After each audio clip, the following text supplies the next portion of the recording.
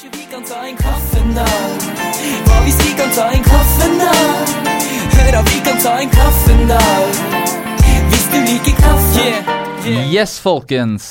Hvis dere ikke er lei den introen allerede i løpet av 31 episoder, så kan jeg jo annonsere at jeg kommer til å fortsette med det i hvert fall 30 episoder til, men send gjerne forslag til en bedre catchphrase. Jeg er veldig glad i den. Da er det, som jeg akkurat avslørte, episode 31.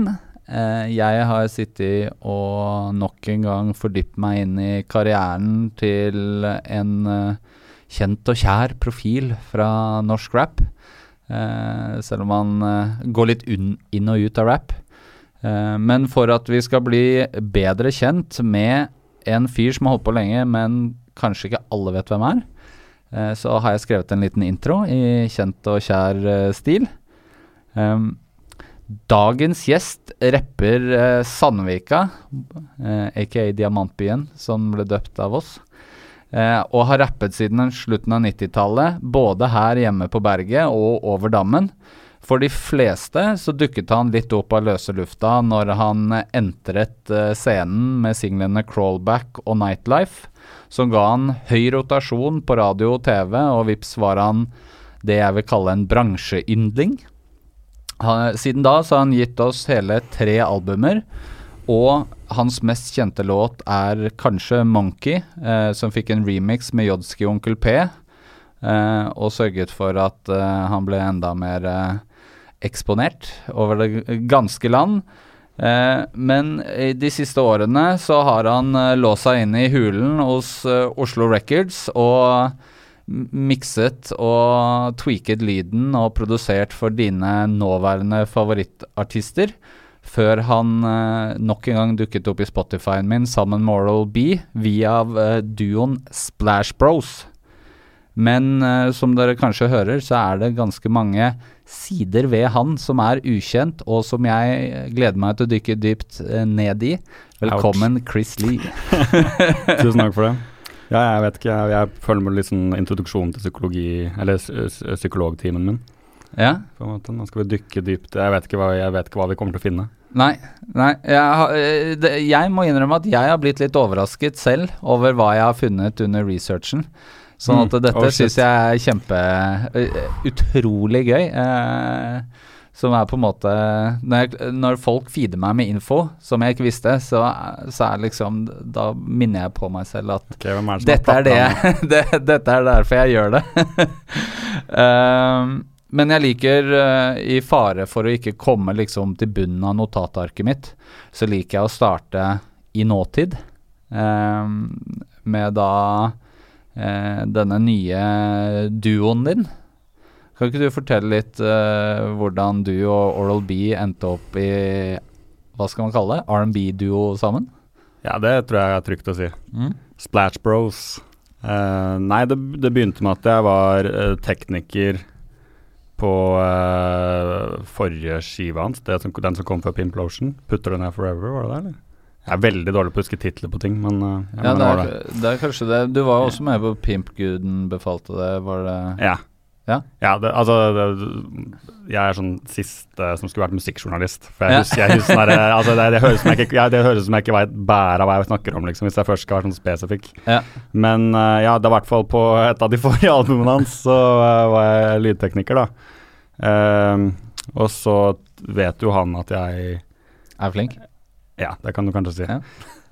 Så det var jo åpen bord til å komme masse ideer og sånt, og det falt jo veldig naturlig. Det kom jo på løpende bånd, og kjemien var der med en gang da. Noen som måtte bli kjent, men det var på en måte som at broren din kom inn i rommet som var kjent for alltid. Den ukjente tvillingbroren som har sånn halvhjertesmykke som matcher med ditt. Nei. Ja, altså ikke minst kanskje liksom den Norgeshistorien omtrent med høyest kreativt overskudd da.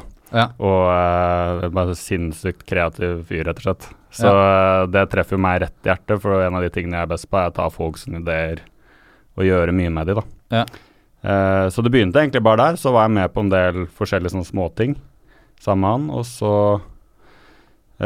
endte det etter hvert med at han ville ha litt features og sånne ting, og det synes jeg er fett å gjøre i tillegg liksom, til å drive med produsentingen da. Ja. Og så var det etter hvert han sendte bare en melding til meg mens jeg satt og så på NBA, for vi ser begge to ser masse på NBA da, ikke sant? Det var League Pass hele pakka. Sånn der, skal vi lage album sammen eller noe i den duren liksom? Så var jeg sånn der, Splash Bros, spørsmålstegn, og så der har du navnet. Ja. Det var så fort og gærlig. Det var cirka sånn, og så sånn går det en uke da, ikke sant? Så har jeg 5 skisser på mail. Og alle dritfete ideer da, ikke sant? Og da det liksom bare, ok, faen, jeg har aldri omtrent skrevet på norsk før. Forrige gang var vel Fylleringe Munge Ferrari og Arif. Og det var litt sånn, shit, skal jeg liksom, jeg må jo gjøre det, for det jo dritfett, og vi har jo hatt det jævlig gøy, så det her blir jo helt sinnssykt gøy. Men det kom fort over den kneika da.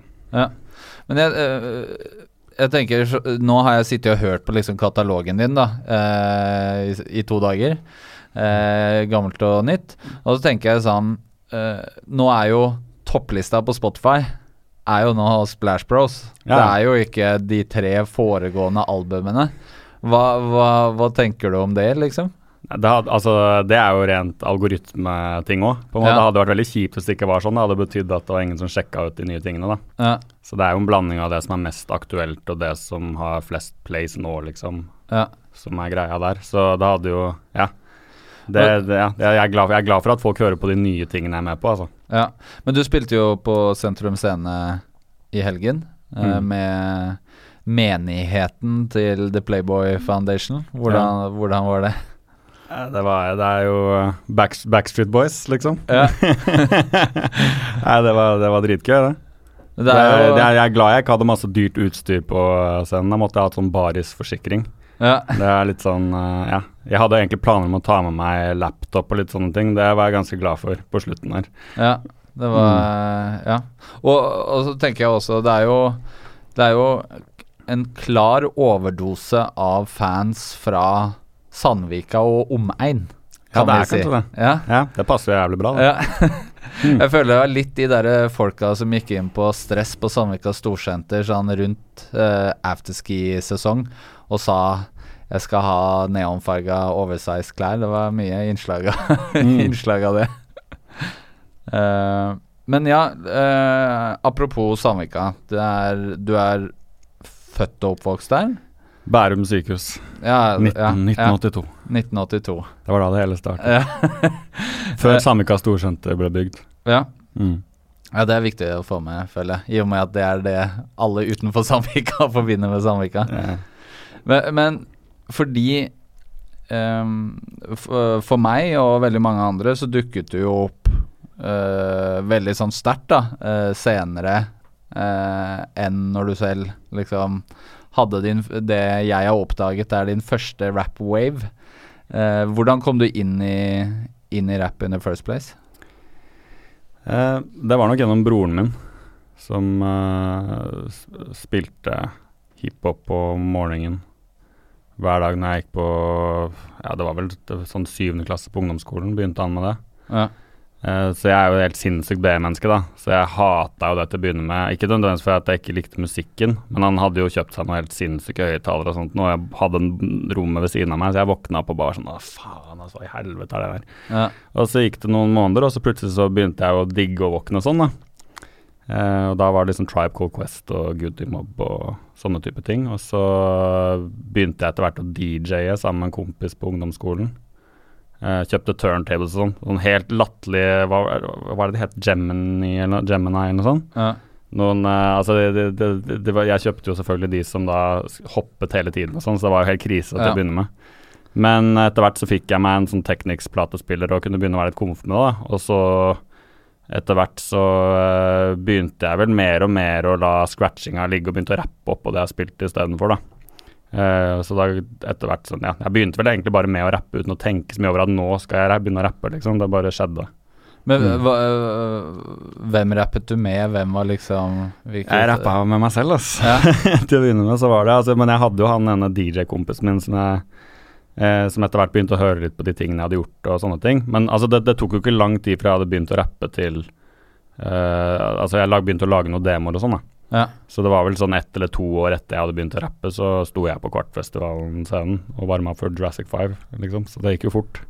Ja, fordi dette jo det jeg da oppdaget, at du var signert i Soul Kitchen. Ja, og det funny, for vi i Tornado sine lokaler nå. Der hvor liksom, det var jo, jeg vet ikke om det var der det begynte, men nesten. Ja, fordi altså Soul Kitchen, det jo da gamle labelet bookingen til DJ Ross og Fredro Fontana, da senere Tornado-booking. Legender. Ja. Hvordan kom det til? Nei, altså det var egentlig, jeg hadde noe, det var, altså broderen hadde en kompis i militæret da, som het Stula, rappnavnet var Stu to the Law. Det helt verdens beste fyr da. Og han hadde jo da hørt de demoene jeg hadde spilt inn på gutterommet, hvor jeg hadde en sånn Sony-kassettspiller og en mikrofon altså den kan maks ha kostet 30 kroner, som jeg da måtte legge i et hjørne der borte, sånn 3 meter bort, for at det ikke skulle feede. For jeg hadde ikke noe høretelefon, jeg hadde ikke skjønt den greia da. Så stod jeg rappet på andre siden av rommet og spilte inn til en bit da. Men det var at du hørte tydeligvis at det var et eller annet der da. For han hadde jo hørt på flere låter og hadde digget det da. Så han var jo sikkert 4-5 år eldre enn meg. Ja. Og tok kontakt og sa at han likte det jeg drev med og sånn. Og så begynte jeg å spille inn en del ting med han og gruppa da, som het Dingiest. Ja. Som vant vel NRS en gang blant annet, den der National Rap Show-konkurransen. Og så falt noen av de demoene i hendene til Fontana da, som da ringte meg en dag. Det var liksom, da fikk jeg den der følelsen, sånn der, nå kom den telefonen-følelsen, da, sånn der ringte de, og nå skal du bli superstar, liksom. Det var den. Så det begynte vel egentlig, var det greit svar? Ja, det var greit svar, men jeg fortsatt, altså, Fredrik jo en karakter av de grader da. Jeg har jo sånn, jeg har et, Fredrik vet det også godt, jeg har et sånn hat-elsk-forhold til han, for han jo en sånn, han jo en hyggelig fyr, men han har en tendens til å være sånn langsint, det lov å si, og litt sånn brysk. Jeg har ikke lagt merke til mye sånn den langsint-tingen da, men det kan godt hende. Jeg har vel mer den der, til å begynne med, tok litt tid å venne meg til at han alltid skulle være litt sånn spydig da, for det litt humoren hans. Ja. Og ikke sant, jeg var jo 16 og egentlig ganske usikker på meg selv, liksom. Ja, så det tok litt tid for meg å bli vant til den. Ja, det var det jeg var litt ute, for du jo en litt sånn myk og forsiktig fyr. Ja, sånn, må være lov å si det. Kan være det også. Ja. Begge deler. Ja, og da tenkte jeg bare at Fredrik ringte og signerte, så tenkte jeg at oi, det var jeg kom rett inn i Pass-it-miljø og alt mulig der da, vet du, så det var jo ganske spennende for en, hva var det, 15-åring med falsk legitimasjon. Ja, det tror jeg på. Fordi Torstein, a.k.a. DJ Ross, han sa at du blant annet spilte inn en del med Julian, som da kjent for å ha startet Pass-it, King Size, og nå manager, eller hovedsakelig manager for Nasty Cut, a.k.a. Will IDAP. Fortell litt om det der. Han mente at han hadde hadde det liggende. Ja, det hadde vært spennende, for jeg har det helt sikkert liggende, men det lenge siden jeg har hørt på det. Ja. Fortell om dette. Altså det jo lenge siden da. Ja. Altså men det jo det vi elsker i denne podcasten. Ja, jeg føler meg litt senil akkurat nå liksom. Det sånn, ok, faen det sitter ikke helt i refleksen. Nei, det gjør ikke det. Men jeg husker i hvert fall at jeg var jo masse i et studio rett borti her ved Anker Hostel. Ja. Og spilte inn sammen med en svensk fyr som kalte seg First, altså der hvor han bodde da, sammen med dama si, på type halve det rommet her, liksom, jeg vet ikke hvor mye det blir, 5 kvadratmeter eller noe sånt. Ja, noe sånt kanskje, ja. Og da, spilte inn masse greier der, og sammen med Julian og Latans var det. Ja. Jobbet masse med de gutta der da. Og så spilte vi ble vel, var Soul Kitchen vi kalte oss, og så spilte vi på Kvartfestivalen og holdt det ekstremt real da. Da var det jo type sånn, Det var så innenfor at du jeg har ikke ord engang. Det var breaking på scenen samtidig som vi rappet, og en fyr sto og lagde en piece bak oss mens noen scratchet. Ja. Det er liksom hva skal jeg si da? Ja, for det sa, eller skrev Ross da, at du var på turné med han, Zest, Julian, Pinero Pando, Crew som da drev og malte, og Rhythm Rockers som drev og breaka. Ja, der har du den. Ja, det er jo, det er som du sier, det blir ikke mer real enn det. Og da spilte du også på Molde Jazz. Ja. Og Kvart. Ja. Og da på Kvart så varmet du opp for Jurassic 5, var det det du sa? Det var vel blant annet det, ja. Men hvordan var liksom feedbacken? Helt seriøst på den tida der, da hadde så stage fright, ass. Ja. Det var helt forferdelig for meg. Altså det var fett å lage musikken, men å stå på den scenen bare sånn der, hva i helvete gjør jeg her liksom? Alt var bare nytt for meg, alle var eldre enn meg, det var helt sånn. Nei, det var ikke noe komf. Jeg husker første show jeg gjorde med de gutta også, så hadde jeg vært på juleball dagen eller kvelden før, og hadde blitt jagd av en hund. Som, altså, han vakten hadde ment at jeg hadde vært alt for full til å slippe inn på det hotellet da. Det var ungdomsgreia liksom. Og det var liksom sånn pøsa ned og gjørmet og helvete liksom. Jeg hadde på meg hvit dress og løp med den bikkja etter meg da. Jeg måtte hoppe ut fra en bro for at den ikke skulle ta meg liksom. Så jeg landet på kneet da, og kunne jo ikke gå omtrent etterpå.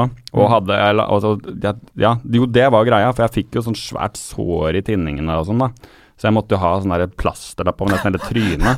Så står jeg der som 16-åring nede på en sånn bule, og du vet hvordan hiphop var på den tiden her, liksom. Det var sånn der, alt skulle være jævlig innenfor, du skulle være så real, det var ikke noe slack da.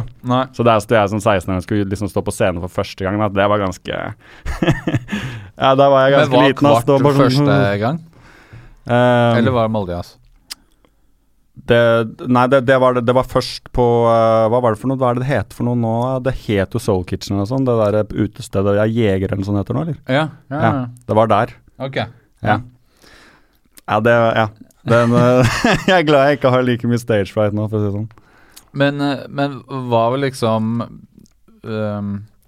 hva endte dette i? For det på en måte ebba jo ut, og du... Altså det endte jo, det var litt sånn, jeg kjente jo litt på det at det gikk litt fort for min del da, og min hovedgreie her var jo litt sånn der, for mange så var det litt sånn fenomen at jeg var han unge duden som hadde god engelsk uttale, og ja, vi får en han duden der liksom, for det ble litt sånn der greie da. Ja. Og for min del så handlet det jo mest om et sånt veldig stort ønske til å utvikle meg som musiker og bli rå da. Så jeg følte jo at det var ikke liksom på tide for meg å gi ut noe. Nei, du skjønte det selv altså? Ja, herregud. Ja. Altså sånn, jeg visste hva det er litt sånn, du vet litt intuitivt, jeg tror mange kan kjenne seg at de vet litt sånn intuitivt at de har mye mer i seg enn det de har fått vist enda. Ja. Og på noen ganger så er det ikke noe klart i det hele tatt. Det var ikke noe, jeg skjønte det var ikke noe interessant å høre på en skive med meg liksom. Men jeg vil si at normen er jo for unge rappere at de ikke innser det. Ja. Og at de sender sine første låter, i hvert fall nå i 2018, så vil jeg si at unge rappere sender sine første låter med en selvsikkerhet om at dette burde komme på radio, og jeg burde bli kjent da. Så jeg føler det er jo et slags kudos til deg for å... Men det er fallhøyden, det er litt sånn, nå kan du på en måte bare, nå er jeg ferdig med låta, det er sånn til og med sånn greie i Cubase, som er det programmet jeg jobber i, liksom, hvor du kan bare sånn, ok, det du eksporterer ut fra prosjektet, kan du trykke på export to SoundCloud.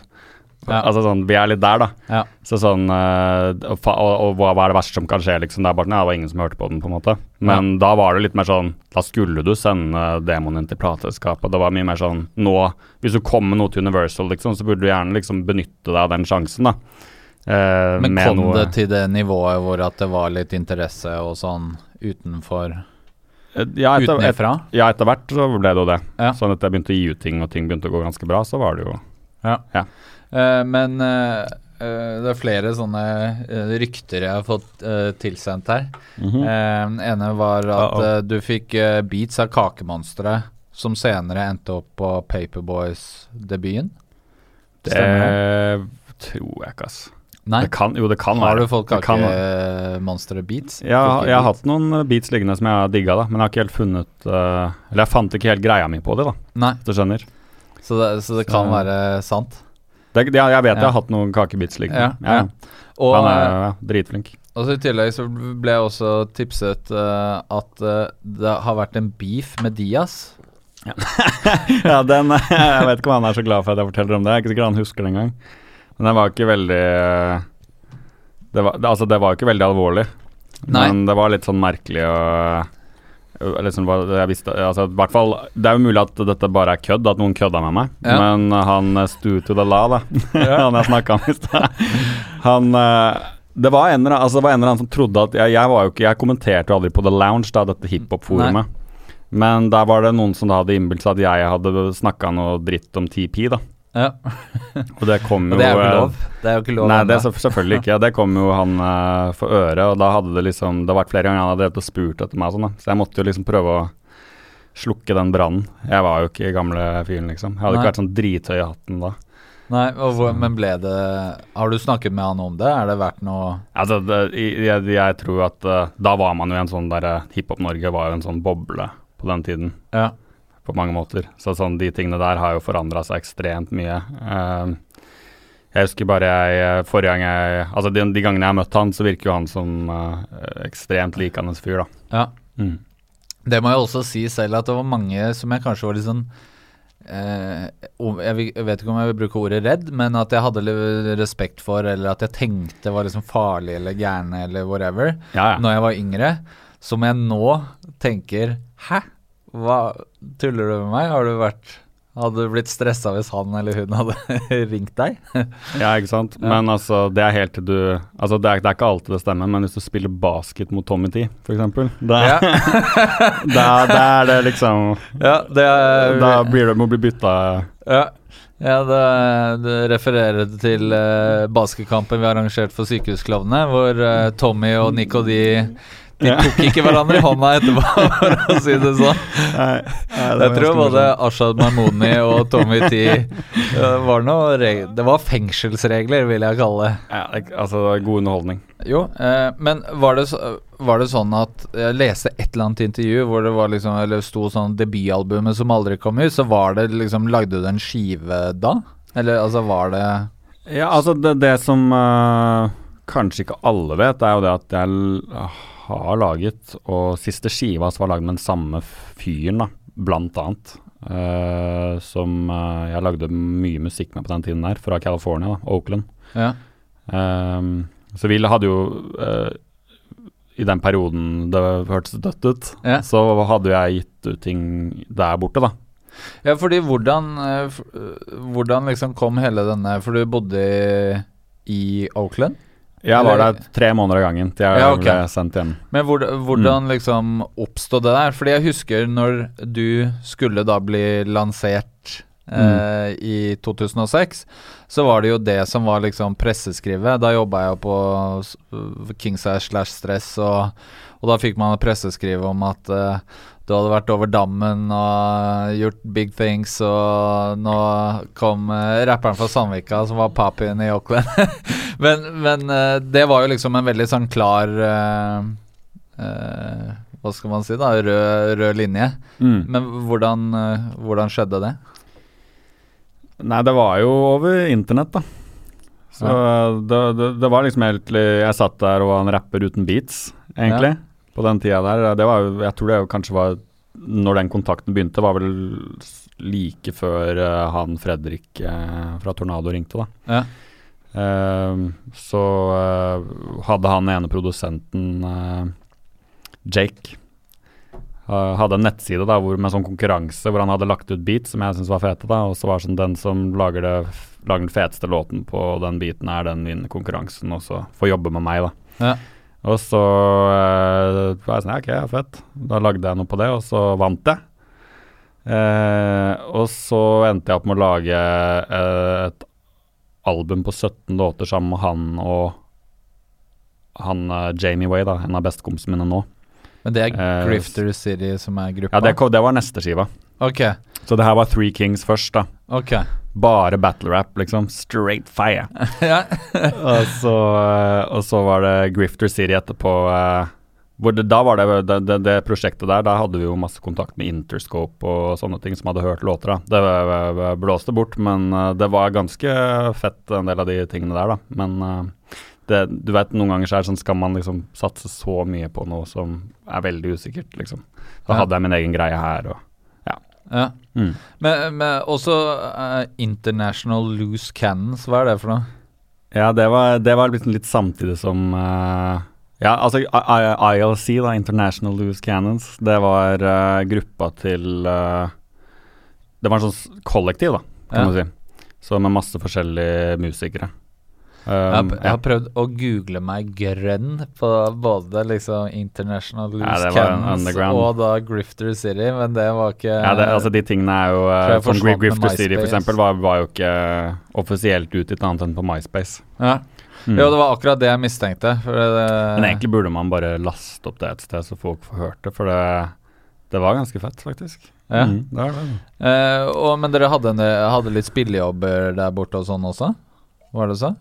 Ja, det var jo det vi drev mest med, på en måte. Det var jo det som var greia. Så. Hva var liksom, hva det beste minnet der? Hva var liksom the prime moment? Nei, jeg veldig dårlig på sånne anekdoter. Altså det mareritt.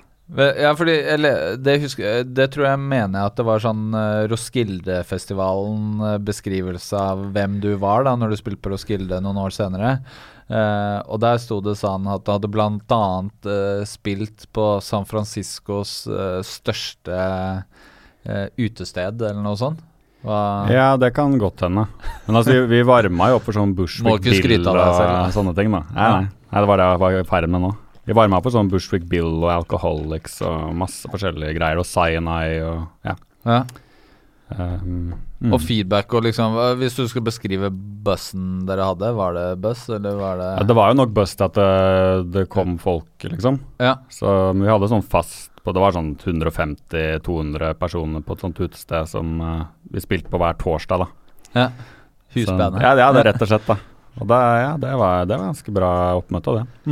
Men du sier at du hadde en greie her, så derfor liksom ebba det bort, eller? Ja, det går litt på også sånn, jeg har jo aldri dratt over til LA og prøvd lykken på en måte der. Jeg sinnssykt komf i Norge da, og trives her med alle folka, og det jo litt sånn. For jeg tenker jo når jeg nå liksom har sittet og hørt på albumene dine, så det jo i fare for å bli brun på nesa, så det jo utrolig bra kvalitet da. Altså det jo, så jeg sitter og tenker at, helt ærlig, at det skulle jo ha vært utenfor Norges grenser.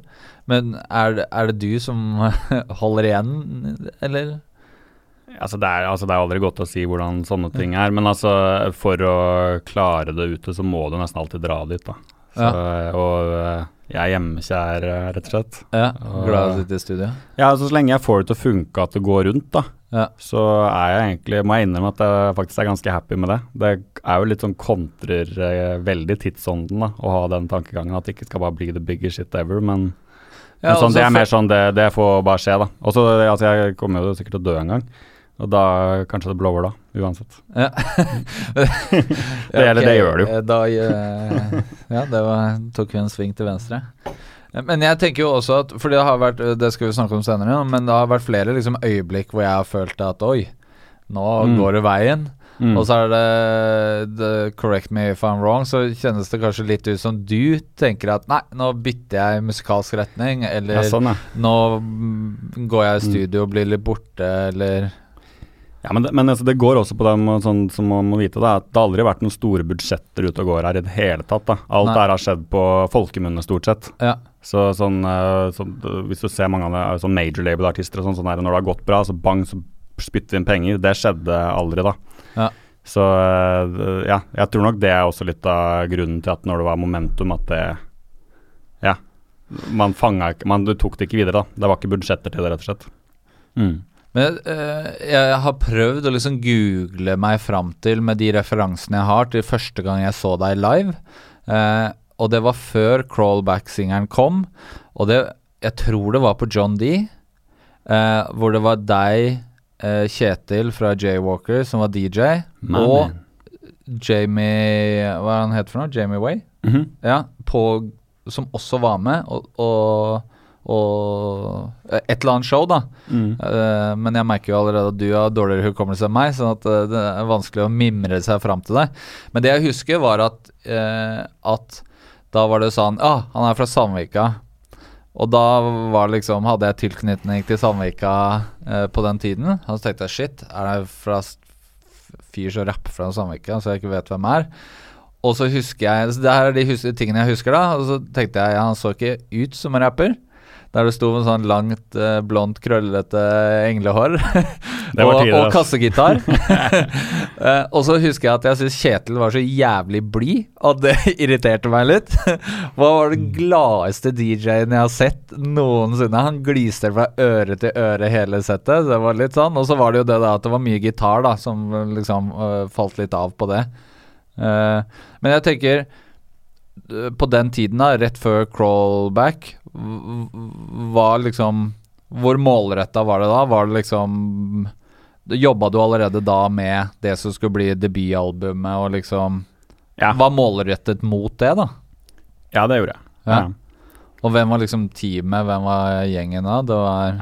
Teamet først var jo mest da meg da, rett og slett. Og så etter hvert som jeg fikk noen låter jeg hadde troa på, så kom han Aksel Ramfjord inn i bildet da, som er også en god kompis av meg fortsatt. Han som var sidekicken min under Talk to the Hand-perioden, og han har jo vært med å produsere og lage mye av de tingene sammen med meg etter hvert da. Så han gjorde jeg jo veldig mye med på den skiva, og så Jamie Way fra Oakland også, som vi flydde over hit og hadde med på hele The Worry No-skiva da, som egentlig mye som bassist også. Og så slapp dere Crawlback, og den liksom fikk ganske raskt litt fotfeste. Det som skjedde først var vel egentlig at det var en låt som het Move On, som jeg finner den ikke, det er dessverre, men den var ganske fin. Som kom i hendene på Håkon Morslett var det vel, og så ble jeg Ukas Urørt. Og det åpnet opp mange dører da. Og så hadde jeg lagd Crawlback, og så fikk Peter høre den, og så listet de den, og så skjedde ting derfra. Så ble jeg booket til Bylarm. For jeg føler, det jeg snakket med folk om i ettertid, at jeg følte at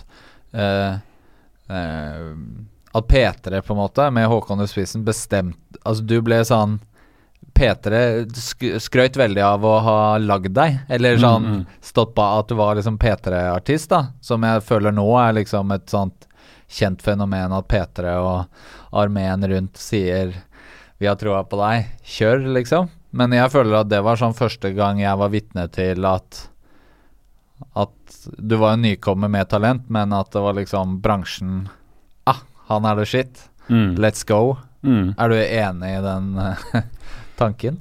Ja, det var jo litt sånn at de sikkert valgte seg noen de hadde mer troa på, og kjørte på med det. For det gikk jo veldig sånn, for du ble da listet på P3, og så og fikk liksom en god push der, og så kjentes det ut som det gikk litt sånn slag i slag derfra da. Det er jo fortsatt sånn nå med mange. Altså sånn, det er jo det som er, hvis du først liksom får momentum i Norge, så er det veldig takknemlig situasjon å være i akkurat da. Da kommer det ofte alt på en gang. Folk drar dit oppmerksomheten allerede er, føler jeg da. Og så ble liksom Oslo Records ble jo da stiftet for å gi ut din musikk. Oslo Records AS, det var jo litt kult at noen startet et selskap for å gi ut meg. Det var jo AS eller pakka, så det var jo, det var litt penger på bordet, og jeg kjøpte meg en preamp til å spille inn hele plata med. Ja, men det er jo, altså, de fleste kjenner jo til Oslo Records nå, de som i hvert fall liker vår type sjanger, er jo hjem til veldig mange nå, men det er jo ganske, som du sier, veldig sånn hyggelig, hyggelig at det var der det startet da. Det er kult å liksom jobbe med de samme folka så lenge, egentlig, og fortsatt gjøre det. Basmo-klanen trodde på deg med hele alle medlemmene. Ja. Men også på den tiden så var jo også Jaywalkers liksom noen av de hotteste DJ-ene i Norge, vil jeg jo påstå da. Og det flinkeste. Men det også var jo følte jeg også var en sånn medvirkende faktor, at dere liksom pushet hverandre og var flinke, og at det var veldig sånn estetisk lignet på hverandre, og det var Christian på design, og det var jo veldig sånn, kjentes veldig sånn movement-aktig ut. Ja, det var absolutt det. Det var liksom, man hadde liksom følelsen at det var noen som jobbet med å dra ut på byen for meg da, hvis du skjønner. Sånn, når du satt i studio, så var de på byen. Litt sånn, eller i hvert fall benyttet den sjansen når de først var ute til å promotere mine ting da. Hvis jeg var ute og sånn, så var det litt sånn her, hei, han duden her kan rappe, og så står jeg liksom utenfor The Lounge og rappe foran folk da, hvis du skjønner. Ja. Det var litt sånn var det jo litt til å begynne med. Så, men den synergieffekten av å være del av et større kollektiv, det var jo helt uvurderlig til å begynne med. Ja. Og så slapp du Nightlife. Ja, det vet du sikkert bedre enn meg, men sånn cirka. Ja, og den hadde jo da videoen hadde premiere på stress.no, skrevet av meg faktisk, premieresaken. Og det var liksom første gang jeg kommuniserte med deg, da var jeg på nettet, det var jo svar på disse 4 spørsmålene, send svaret tilbake, men første gang vi hadde noe med hverandre å gjøre da. Men den videoen var jo liksom, det var jo green screen, og til den tiden å være, så var den jævlig fett. Den er jo veldig fet fortsatt, bortsett fra at den videoen som ligger ute så dårlig kvalitet at det ser ut som sånn Super Mario pixelete. Ja, det visste jeg ikke. Fordi YouTube har endret sin sånn det funker, sånn at de tidligste videoene ser jo ut som bitmap-videoer. Men det husker jeg var liksom sånn, og den videoen gikk jo kulevarmt på ZTV og The Voice og Swish, og da var det jo liksom, begynte det å bli litt tryne. Ja, nei, det gjorde mye å ha den videoen, og det var en fet tid å gi ut musikk på også, for folk følte jo faktisk med på samme sted da. Ja. Så du visste hvis du fikk noe der, så det var liksom lettere å forholde seg til. Nå er det mye mer all over the place da. Ja, men det er også, jeg snakket litt med Don Martin i forrige episode om det, som da du ikke har hørt, men at det er jo litt sånn ironisk at urbanmusikk har aldri vært større, men det er liksom ekstremt vanskelig å synes, og det er liksom, det er veldig få egentlige outlets, altså at det er så sporadisk, og at det var ikke sånne bibler sånn som det var på den tiden, kanskje?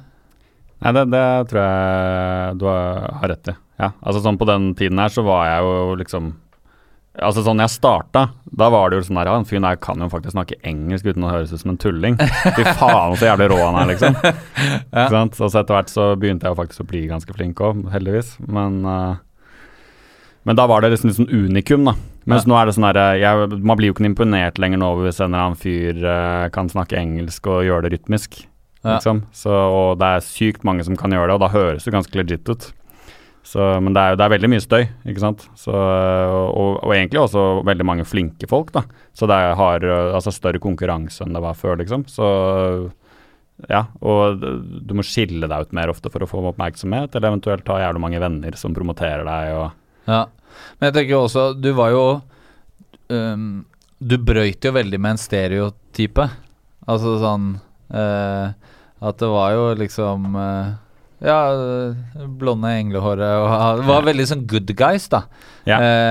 Både du og Jaywalkers og liksom hele deres gjeng da, så, og mye av låtene dine helt fra den tiden er jo veldig sånn good guys låter, temaer, måten å rappe, det å være litt sånn ydmyk, det å være litt myk, var jo veldig sånn brudd med liksom resten av de som holdt på den tiden.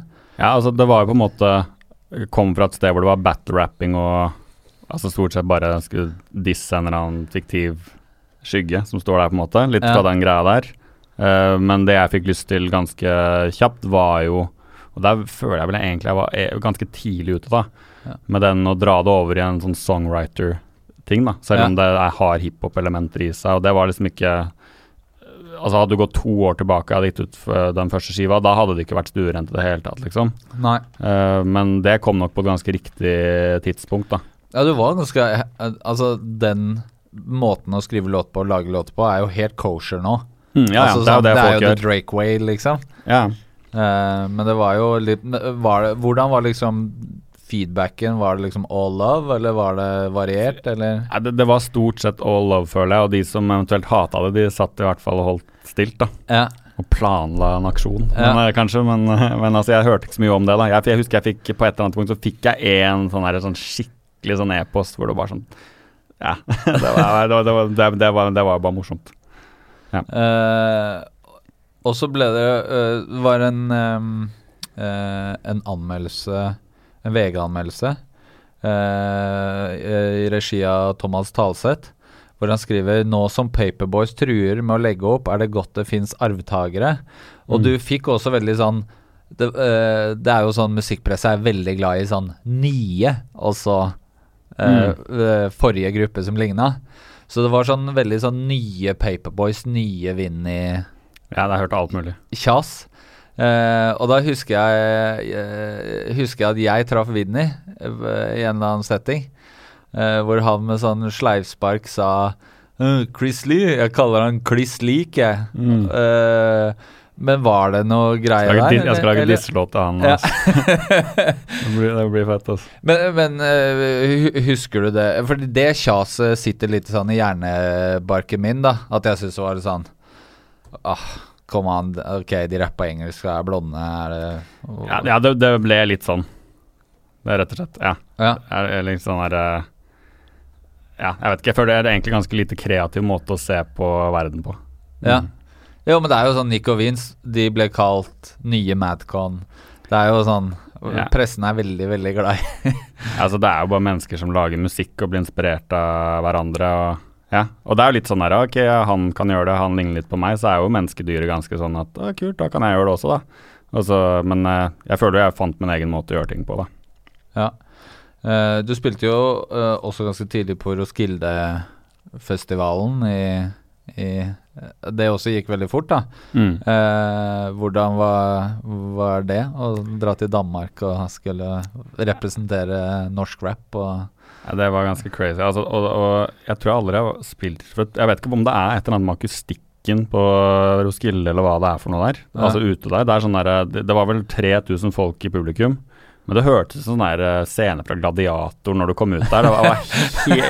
Og jeg var fortsatt ikke helt over den scenestrekken min, så jeg kom ut og bare var sånn der, jeg hadde ganske breiale raps liksom også da, til tider, og var sånn, shit, faen, hva skal jeg gjøre nå, liksom. Det føltes litt sånn, da. Så, men det gikk jo ganske bra. Det virket, folk klappa og hylte og lagde gladiatorstemning etter låten og sånn, så jeg tror de var fornøyde. Roskilde-publikum er jo veldig sånn takknemlig publikum. De er jo der fordi de... Ja, de likte det sikkert ikke.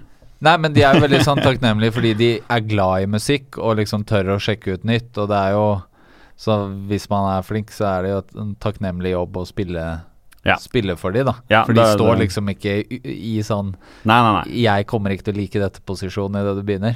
Det visste jo ikke jeg på forhånd, selvfølgelig. Men det var veldig sånn, så fort man liksom hadde kommet litt i gang med showet, så merket man, faen, de hater meg ikke, det er bra. Og så begynte man å bli komfortabel. Også Worry No også var et sånt øyeblikk som jeg husker veldig godt når den kom, og den videoen ligger jo da også på den kanalen som nå er ILTV, som var min private konto. Når jeg jobbet på stress.no, så var jo ikke YouTube, det var jo helt nytt, sånn at folk var sånn, kan du hjelpe meg med å få video sånn at jeg kan bare trykke play og se den. Så jeg husker vi hadde premiere på stress.no, at videoen ble lastet opp hos meg, da. Og den da kom jo med skiva, med samme navn. Hvordan husker du hele den skivedebut? Ja, det husker jeg var ganske fett, egentlig. Altså, det var altså spesielt også sånn, det var jo nesten hver låt jeg hadde laget ble lista på P3, så det var en sånn følelse av alt bare, alt bare går veien, liksom. Ja, for det var veldig, det er det du snakket litt i sted. Den låta ble jo A-lista på P3 med en gang, startet på A-lista, liksom. Men den holder seg veldig godt, jeg må si det da. Ja, det er noen sånne låter hvor du går tilbake her sånn der, jeg kan lage noe nytt som er fett, i en annen retning, eller gjøre noe litt sånn andre ting som er kult, men du topper ikke den låta på samme måte igjen, liksom. Nei. Så ja, jeg er enig i det. Det er en sånn låt som jeg definitivt liker fortsatt. Og den ble jo da nominert til Spellemann for beste hiphop-skive. Det er det jeg mener. Og hyllet og gode anmeldelser, og det var ganske høye. Det var 5-ere og 6-ere, og det var liksom sitatene 'Årets plate' i hytt og gevær og Ja, det var jo det er selvfølgelig alltid gøy å få god mottagelse på ting. Det er jo diggere uansett hva folk sier. Det er litt sånn men når det er sagt, så så man må ikke bli for hengt opp i det hele, liksom. Det var viktig på et tidspunkt å begynne å tenke på å lage neste skive. Ja, for det var en ganske sånn radig prosess, da. Nå er det jo kanskje, jeg vet ikke om jeg skal si kjent for det, men nå går det jo litt lengre tid mellom hver gang du slipper noe, men på da gikk det var veldig sånn smi mens jernet er varmt. Ja. Jeg vet ikke helt hvis man ser på hvor lang tid det tok, det husker jeg ikke, men jeg følte det som det gikk ganske fort da. Ja. Og så lagde en veldig ung gutt fra Haugesund, lagde remix av Week, Lido. Ja, stemmer det. Han gjør det. Jeg fant noen sånne gamle sånne artikler om at, liksom, at det var stort for Lido, sånn lokalpresse i Haugesund, så det var stort for Lido å jobbe med selveste Chris Lee, som er veldig sånn gøy nå. Ja. Jeg hadde masse studio, vi lagde masse beats, men han var jo helt ekstrem allerede når han var 16. Ja, han var helt drøy faktisk. Han var 14 på denne tiden, tror jeg. Eller hvis jeg skal tro... Ja, det kan godt stemme. Kanskje han hadde kjørt sånn fake leg-modus sånn. Ja, det kan hende. Fordi dette er jo da, befinner vi oss i 2008, og da andre albumet kom i 2009, så det var jo, jeg vil jo kalle det radig, i hvert fall til norsk urban musikk å være. Ja, men altså debutalbumet tok jo lang tid å lage egentlig da. Ja. Men hva skilte de prosessene der da? Altså første prosessen, da var det en veldig sånn klar idé fra min side om hva jeg stort sett ville at den skiva skulle bestå i da. At jeg hadde hørt mye på kassegitarmusikk og singer-songwriter-ting, hadde lyst til å blande det med hiphop da. Også på nye prosjekter så var det sånn, det å gjøre det akkurat det samme en gang til, det har aldri vært min ting da. Nei. Så da var det viktig for å få en sånn kreativt frisk pust og gjøre noe nytt, og da var det jo fett at jeg hadde mye DJ-venner og sånne ting som viste meg sånn den vibe-scenen fra Miami, og jeg kikket veldig på en del av de tingene der da, så tok litt sånn utgangspunkt i en del produksjoner derfra for å molde et sound, og da gikk det egentlig ganske fort, for da visste jeg liksom litt konkret hvor vi skulle her. For jeg føler at en sånn rød tråd i alle jeg har snakket med da, rundt deg, om deg og deg som artist, så er det jo veldig sånn klare røde tråder i hva folk svarer når jeg spør dem om ting. Og den ene er at du er en jævlig bra fyr, at det er liksom good guy og bra på ekte og igjen, og du får bra, og det er veldig sånn, superlativer. Og så er det den der at du er perfeksjonist til liksom det irriterende, som er tydeligvis de liksom sånn veldig sånn klare ting da, som folk syns om deg, og det perfeksjonist går det jo også veldig igjen i. Så hva var det som gjorde at perfeksjonisten som liker å liksom jobbe med ting til at man trasher det plutselig? Altså det som egentlig skal skje, jeg føler jo jeg er en perfeksjonist som jobber med det til det blir jævlig fett da. Ja. Egentlig. Nei, altså jeg prøver bare å toppe et eller annet og lage noe som kan tåle tidens tann da. Ja. Og det er ganske få ting som gjør det som i hvert fall i R&B, den urbane sjangeren etter min mening da, som ikke låter fett på en eller annen måte da. Ja. Ofte for å få til det så kreves det mye postproduksjon og etterarbeid, og og så liker jeg å ha masse detaljer i lydbild, og generelt sett det er sånn musikk jeg liker å høre på selv da. Det er sånn der spør thriller Michael Jackson liksom tingene, det hadde jo liksom 100 mixer per låt og sånn, ikke sant? Og det en grunn til at det albumet ble så bra, ikke sant? Det fordi folk tok det dønn seriøst da. Og så Kanye West og sånn, de gutta der master låta si 5 ganger, ikke sant? Og velger den beste masteren. Ikke sant? Sånn, nesten alle de folka som har gjort de råeste tingene i verden jo perfeksjonister, ofte ganske syke i hodet sitt. Rett og slett. Så det den du går for? Ja, altså det faller meg i hvert fall veldig naturlig da, å tenke sånn. Det liksom man må alltid prøve å gjøre det så rått som man kan da. Det liksom din plikt som musiker, føler jeg da. Hvis ikke så det bare for min egen del da. Så det litt sånn, ja, det min måte å tenke på, i hvert fall. Jeg vant til å tenke sånn da. Ja, fordi Oral B, han ba meg spørre deg om hva du syns om Rush Rush med Paula Abdul. Oh shit, jeg digger den. Ja. Det vel kanskje beste Paula Abdul-låta, eller? Ja, jeg digger den.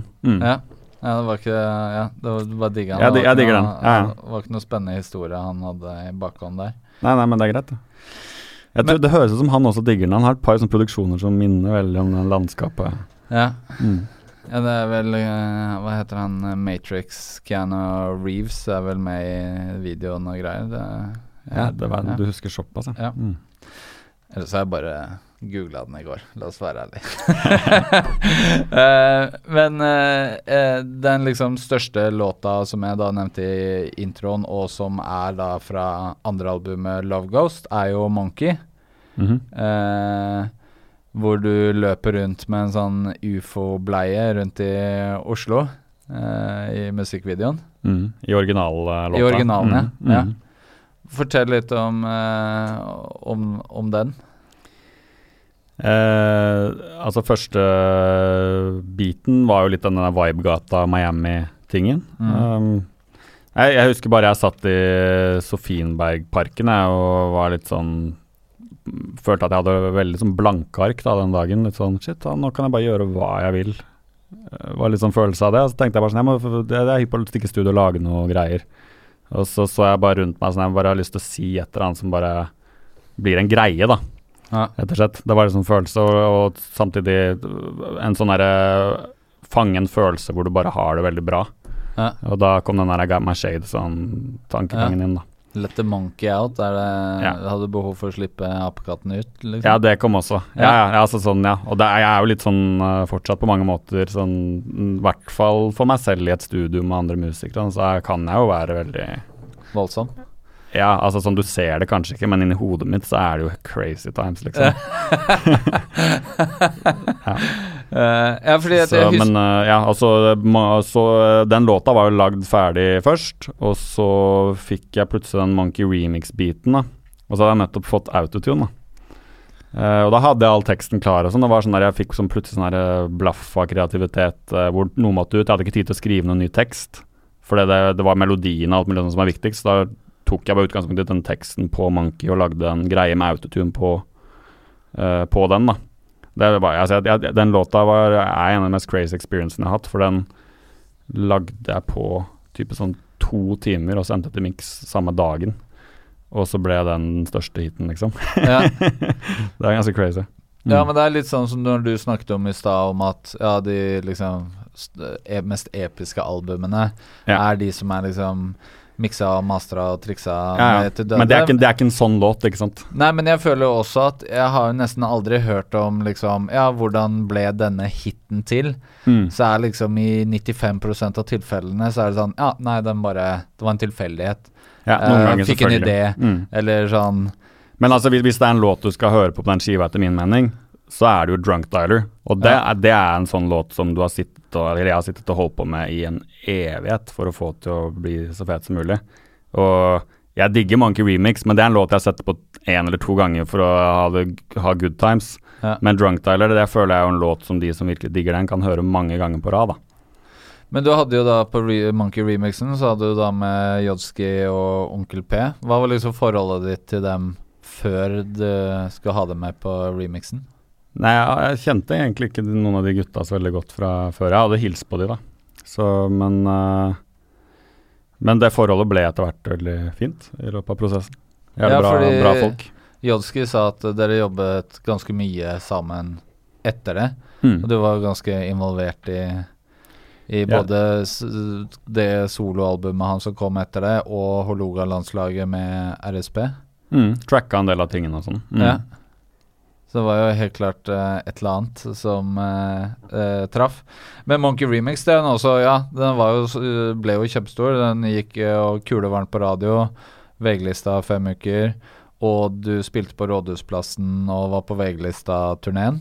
Og det er jo litt sånn derre, hvordan er det at liksom, yes, nå skal jeg opp på VG-lista, og så var du blitt glad i scenen enda da?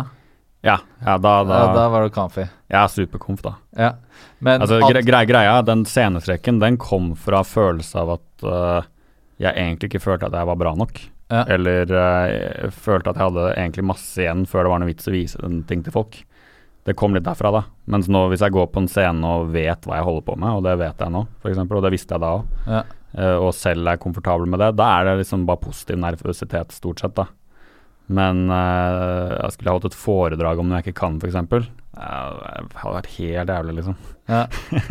Men jeg snakket litt med Øyvind Basmo fra Oslo Records, og da var en ting som slo meg også, var det at jeg intervjuet deg i 2006, og så når jeg intervjuet deg med hver skive, så med den skiva her så intervjuet jeg deg når jeg jobbet for Urban, og drev urbanshop.no og Urban TV.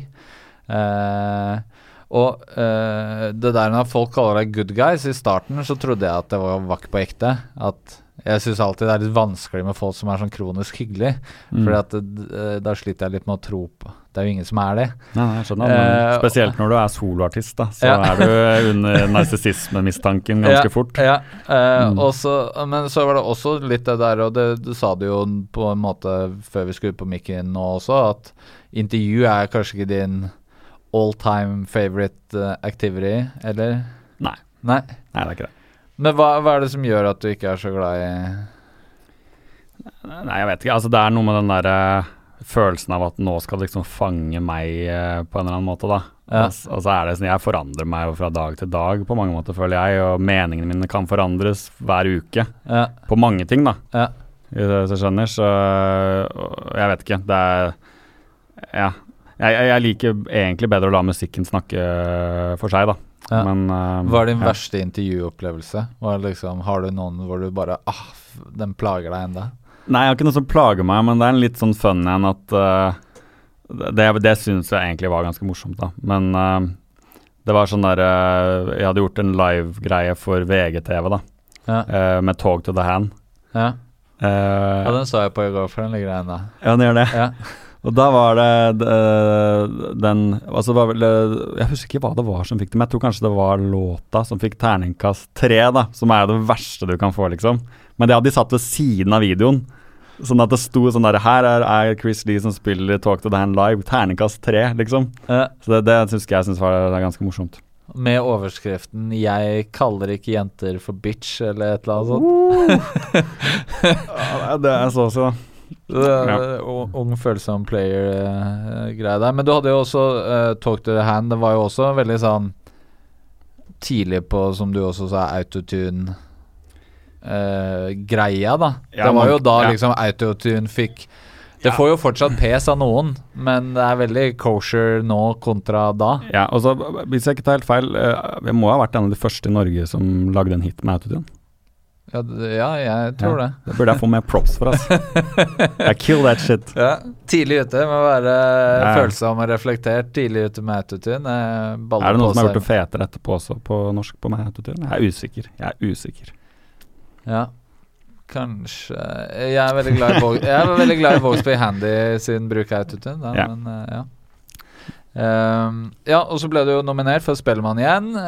Aftenposten Dagbladet kåret Love Ghost til en av årets beste plater i sine sånn års roundups. Men det var veldig sprikende anmeldelser for det. Altså det var liksom hele registret da. Fordi første plata var sånn generell hyllest, mens på andre plata så var det liksom fra bunnkarakter til toppkarakterer. Jeg vet ikke hva det kan komme av, men en av tingene der som mange har påpekt og for meg etterpå, jo det at vi var ganske tidlig ute med en type sjanger, da. Ja. Altså mye av de tingene som kom ut 4 år etterpå, ligner jo veldig på en del av de tingene som var på Love Goes-skiva. Ja. Så det kan jo ha hatt med det å gjøre at det var en del folk som ikke og mange som skriver en anmeldelse. Jeg vil jo tenke at det går ganske fort. Altså sånn, de har masse de skal gjøre den dagen. Ja. Så hvor lenge altså det er jo noe og det var jo en skive hvor det er mange låter du helst skulle høre på og la vokse litt på deg, da.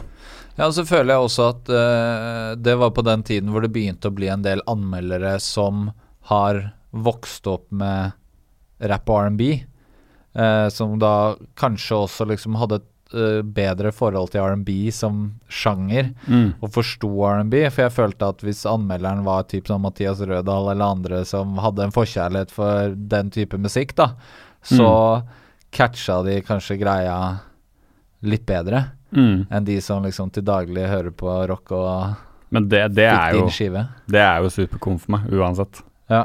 På en måte, så det tar jeg egentlig bare som et tegn. Altså, jeg vil jo helst egentlig at de som deler litt min musikksmak, det først og fremst skal like det, da. Ja. Så, ja. Det er jo godt for deg å si. Men Øyvind sa at du fikk litt pes for coveret. Jeg vet ikke hva han la i det. Det husker jeg ikke. Nei. Men jeg tror han vant en pris også på bildet. Ja, men at det også var liksom sånn litt pes for at det var veldig mykt, og at det var ikke nok macho. Det er godt mulig. Ja, det i så fall. Det har du fortrengt. Nei, ja, men når du sier det nå, så det liker jeg. Ja, men jeg tenker jo sånn å få litt pes for at man er for lite macho, hvis det var det som var casen da. Jeg husker ikke det selv. Men du har jo en gjest på den skiva som er vel så stereotypisk macho det går an å bli. Du har jo med deg Too Short på skiva. Hvordan kom det?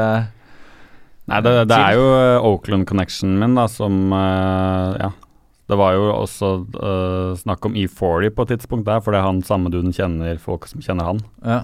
Så, men det var egentlig bare gjennom det, og så fikk han høre musikken og følte det, og så ja, spurte vi om han kunne legge et vers. Ja, fordi du har jo møtt han i Oslo også, på Blå. Hvordan var det? Han spilte konsert på Blå. Hvordan var det møtet? Altså, jeg har aldri kjent han særlig godt, men vi snakket ikke så veldig mye sammen. Han sa i hvert fall Hey Chris, man, where the Norwegian bitches at? Det sa han. Ja, og svarte du da? Jeg svarte at det visste jeg egentlig ikke. Ja, jeg tenker også det jeg satt og hørte på Love Ghost på toget i sted, og da tenkte jeg, du har jo også litt sånn linjer som er sånn won't you please let me in, eller sånn lower your standards, let me in, og en del sånne type tekster da, som står veldig i kontrast til Too Short og spørsmålet where's the bitches at, liksom.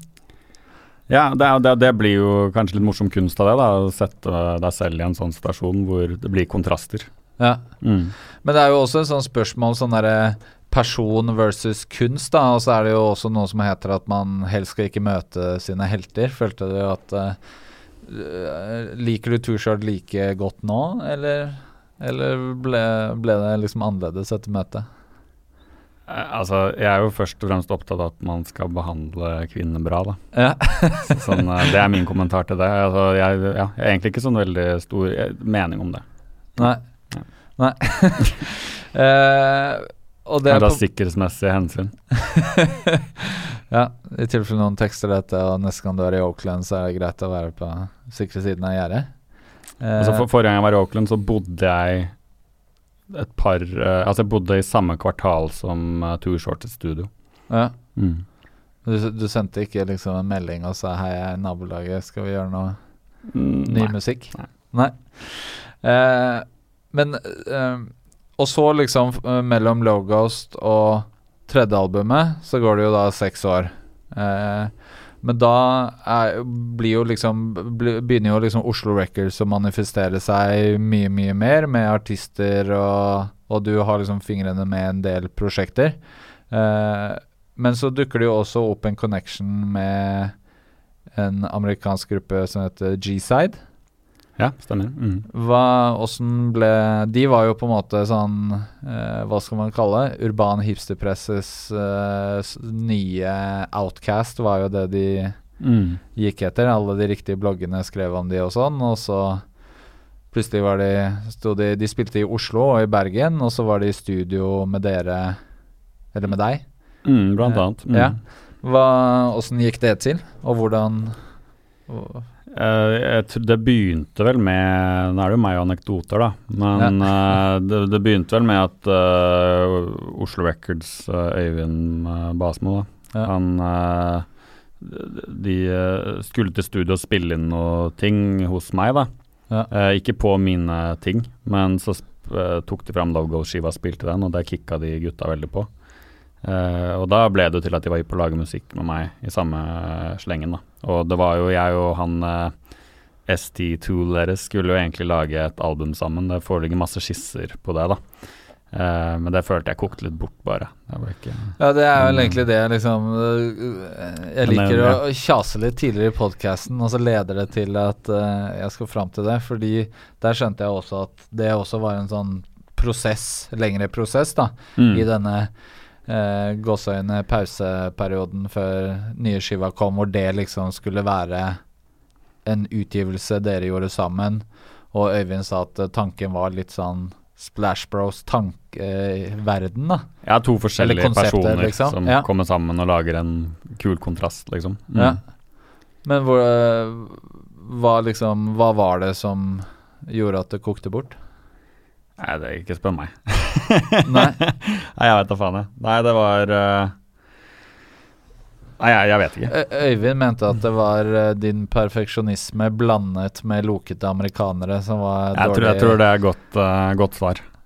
Ja. Men dere gjorde jo en del musikk. Den Money in the Sky kom jo ganske sånn umiddelbar etterpå. Jeg tror de stort sett de feteste tingene kom ut av det, på dem sine ting da. Ja.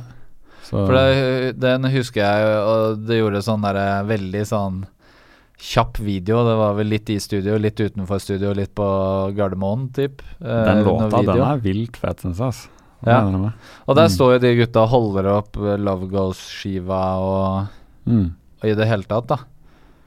Men de ebba jo vel kanskje litt bort, de gutta generelt også. Ja, det er ikke godt å si. Nei, men det ble jo flere. Det var jo liksom Money in the Sky, The Blackout og de gjesta Maja Vik og flere ting da.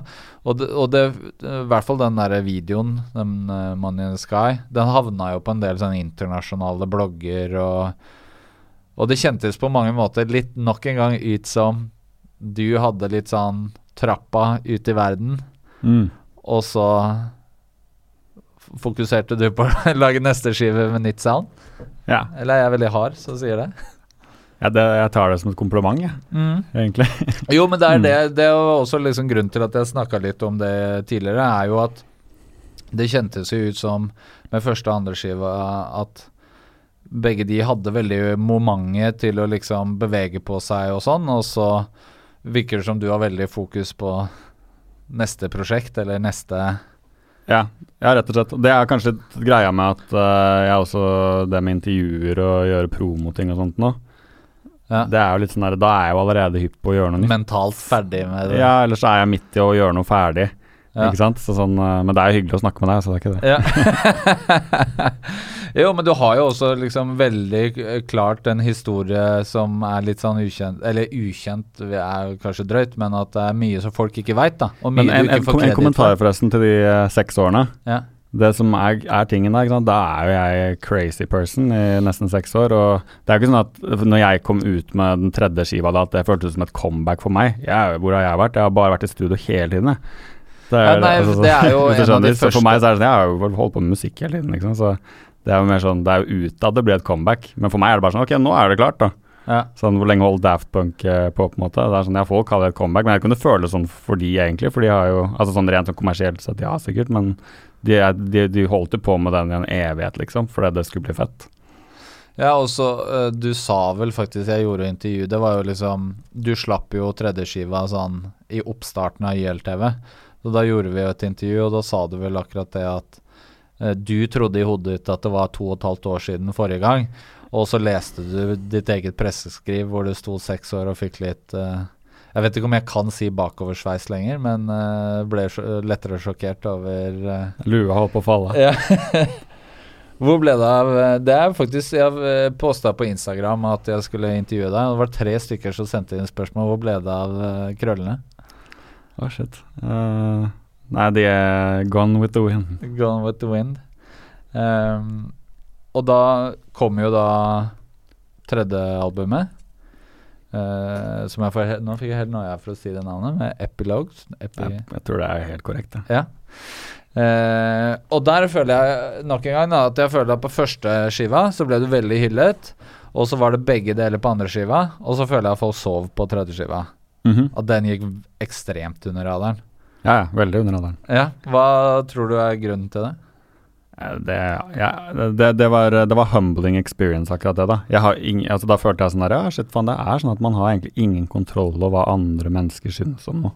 Nei. Så sånn, det jo litt sånn der, det kult når du har brukt 6 år på å lage et album og så går det bra.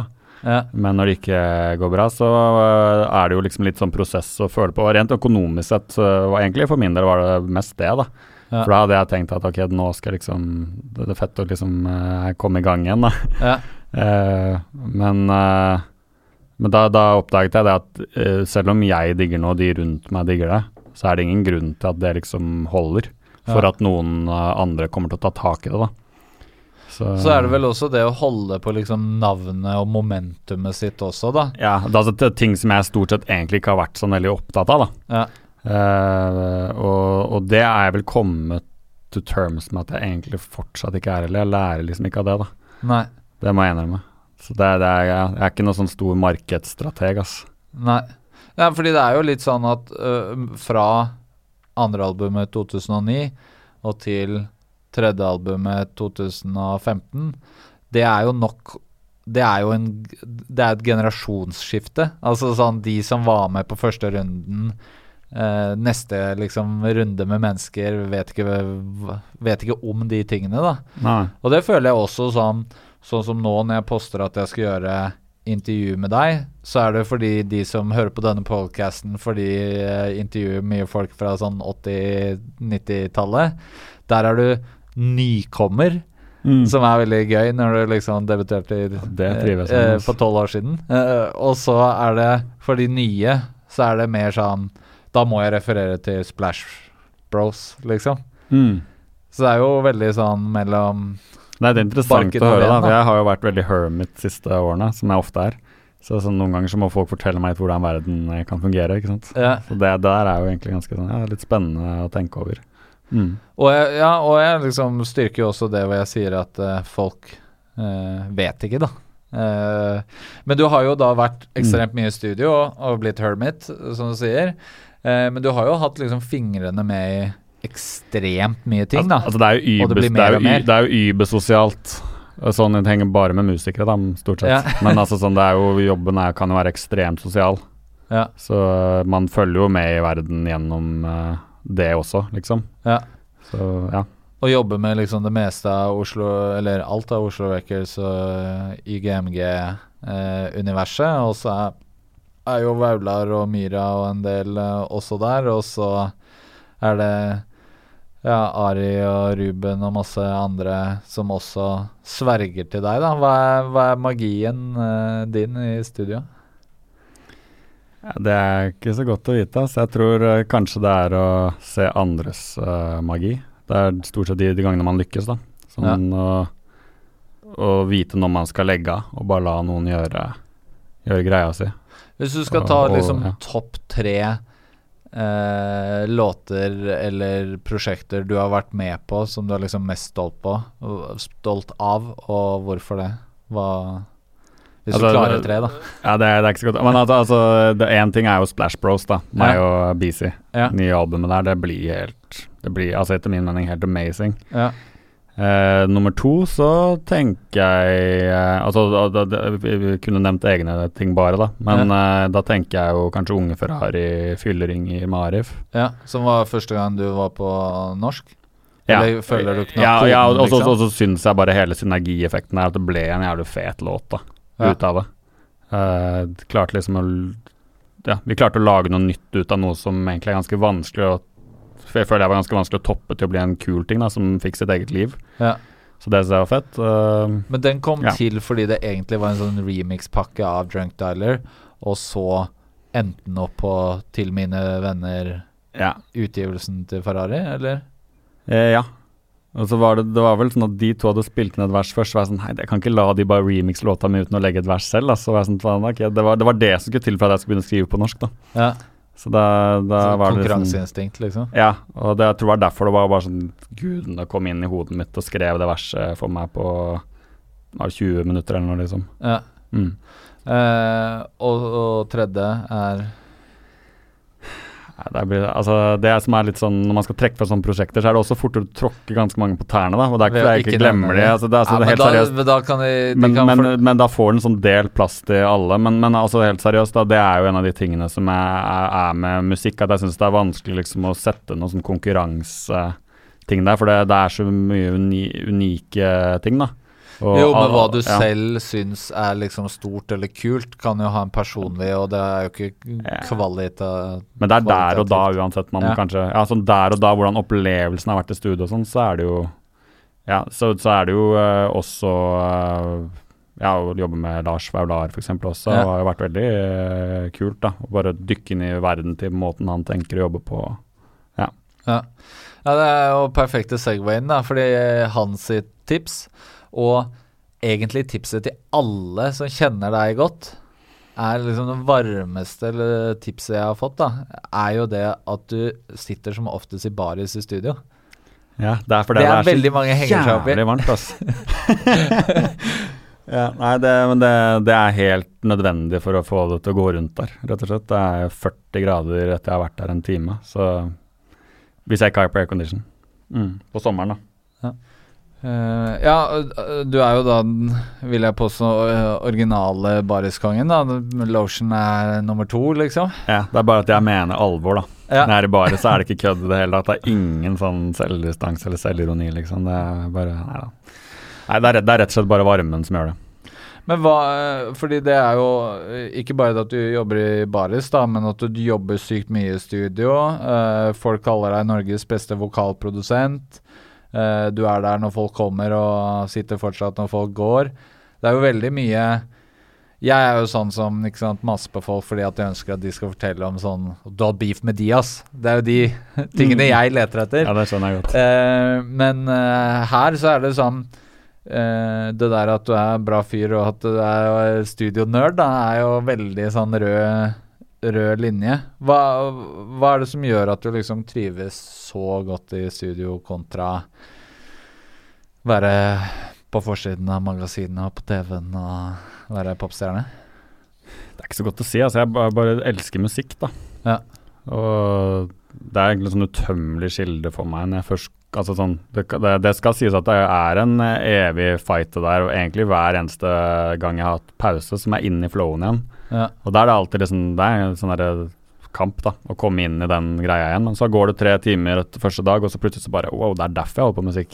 Ja. For det gir meg gåsehud hver dag da, og bare få lov til å liksom gå inn der og bare, hva skjer hvis jeg gjør det, ok, hvis jeg treffer den tonen i stedet for den tonen, ok, hva spiller han der, skal jeg prøve kanskje å, altså bare sånn hele den greia der er så ekstremt underholdende for hjernen da, så jeg vet ikke, altså det er bare sånn helt vilt stor glede med å gjøre det da, så for meg så er det litt sånn, hva skal jeg gjort for sikkert liksom, det fordi når vi gjorde forrige intervju med tredje skiva, så sa du det at det er veldig vanskelig for deg å fokusere på egne ting når du skal fokusere på andres ting, at du da følte du at du må velge, altså enten skal du få det beste ut av andre, eller så må du liksom drite i det og så fokusere på å få det beste ut av deg selv. Men ikke sant, men akkurat der har jeg jo forandret meg litt da, selv om jeg ser den fortsatt sånn, akkurat nå er jeg i en sånn veldig sluttprosess med Splash Bros-albumet, og da har jeg lagt frem alt en måned, men mye av det albumet har jeg jo laget samtidig som jeg har gjort sykt mye annet da. Den eneste måten å gjøre det på er å ikke ha dame, eventuelt en ekstremt hyggelig en, og bare ikke ha barn egentlig. Da går det an, for du må jobbe 15 timer om dagen liksom. Så, men ja, nå helt på slutten nå, så følte jeg at nå må jeg legge frem alt annet og bare gjøre det her da, men sånn, jeg har blitt mye mer multitasker enn jeg var før, rett og slett fordi da går det rundt økonomisk også da. Så jeg har liksom levert jævlig mye pizza, liksom. Så ja, det gidder jeg ikke mer. Glemte jeg å nevne i sted. Det var jo også litt sånn gimmicky når du, i starten, så var det sånn, det var vel også til og med et eller annet sånt, kanskje det var sånn The Voice TV-reportasje, sånn nå var du ferdig på Peppes, eller jeg husker i hvert fall det var det der Peppes-greia var en sånn greie veldig lenge. Nå, hvor lenge har du levd av musikken siden da, eller har det vært on and off? Det har vært on and off, men nå føler jeg det er ganske sånn, nå er det solid. Ja. Så det men da er det vel sånn 3-4 år eller noe. Ja. Du vet meg, det er sikkert 10. Men hva er liksom, jeg tenker sånn ambisjonsnivået ditt nå da, hva er liksom, det er bare det å leve av musikk i en eller annen form av farge, eller er det fortsatt en sånn guttedrøm, eller at du ønsker å synes selv, eller? Altså, det er litt jeg har ikke kontroll over den delen av det da. Nei. Den eneste måten jeg kan gjøre det på er å bare lage dritbra ting som jeg synes er dritbra da. Ja. Og så håpe at andre er enige liksom. Det er det beste jeg kan gjøre, for jeg bare er ikke typen til å sitte på Insta all day og holde på med de sosiale medietingene og sånn. Jeg er ekstremt uproff da på det der. Ja. Det er mulig at jeg forandrer meg på det, men foreløpig, altså det har blitt bedre, men for jeg skjønner at man må gjøre noe av det, men ikke sant, tiden min, jeg har lyst til å bruke denne studio da, for det er det jeg synes er fett, så jo mer jeg klarer å organisere livet mitt, at det er det som skjer, jo bedre da. Men hva, jeg tenker sånn, hva du klarer å styre og hva du ønsker er jo to forskjellige ting da. Ja, men hvis jeg skal begynne å ha alt for store ambisjoner og sånne ting, det ja. Nå er du veldig lite rappet av deg, synes jeg. Ja, men det er jo ja, jeg er jo det. Jeg er ikke så veldig rappet av meg. Men kun når jeg rapper, du skjønner. Ja. Så hadde du spurt meg rett etter jeg hadde lagt et par av versene på Splashbox-albumet, så kanskje det hadde vært mye mer men jeg tenker jo også at når du er i studio og er med, fordi du jobber jo med utrolig mange flinke artister, og Oslo Records, YGMG og Surrounding er jo jævlig mye flinke folk, og du har jo da vært med på ting som har funket, og liksom vært med å påvirke ting som har gått bra i riktig retning da. Hva gir deg mest, det at dine egne ting går bra, eller andre ting går bra, eller er det... Det er et godt spørsmål. Jeg tror egentlig begge deler begge deler varmer mye, men det skal jo sies at går det skikkelig bra med noe, altså jo mer jeg har vært involvert i noe, kan du si da. Ja. Men noen ganger så kan jeg føle det med andre artister, og at det er jeg som gjorde et eller annet med noe som gjorde at det gikk fra å være kult til å bli amazing da. Så skjønner. Ja. Og da er det litt den samme følelsen, litt sånn haha, ikke sant? Men du får ikke samme kredden da, at er ikke kredden så viktig? Den kan være litt, altså det er litt gøy, men samtidig er det veldig støyte da. Ja. Man har egentlig ikke så jævlig godt av det. Nei. Jeg er i hvert fall ikke det. Og hvis du ser på mange, de har egentlig ikke så godt av all den støyen. De burde være i studio og jobbe, eller holde på med andre ting, eller bry seg om det da. Men litt der vi startet da, med liksom Splash Bros, så det er jo en morsom kombinasjon. Altså deg og Oral-B er jo... Hva er det som gjør at det funker så bra? Hvor er magi, eller hvor ligger magien der? Splash magic. Ja. Nei, altså vi utfyller hverandre veldig. Og så, som han nevnte, så kan noen ting være litt sånn så enkle som at han er veldig, veldig flink i de mørke registrene, mens jeg er flink i de lyse da. Ja.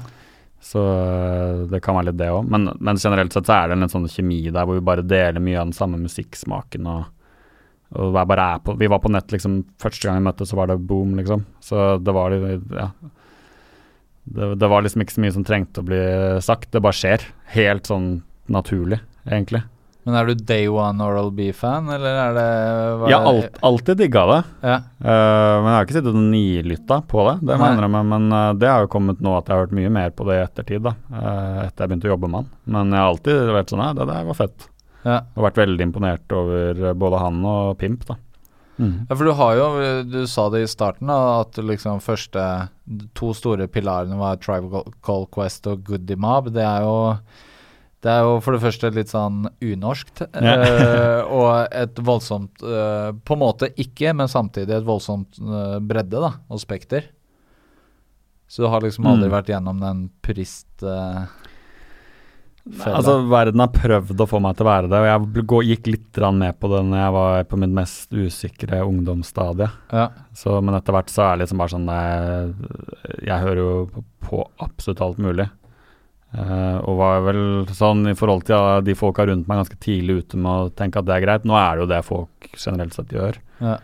Tenker jeg da. Det er veldig vanlig nå, men sånn når hiphop startet, så var det sånn, du skulle ikke liksom egentlig snakke så høyt om hva du hørte på hvis det var noe litt sånn dodgy pop-shit da. Nei, det er ikke noe guilty pleasures, det er bare pleasures, liksom. Ja, nå er det sånn, det er helt stuerent at jeg sier nå at jeg digger Backstreet Boys, liksom.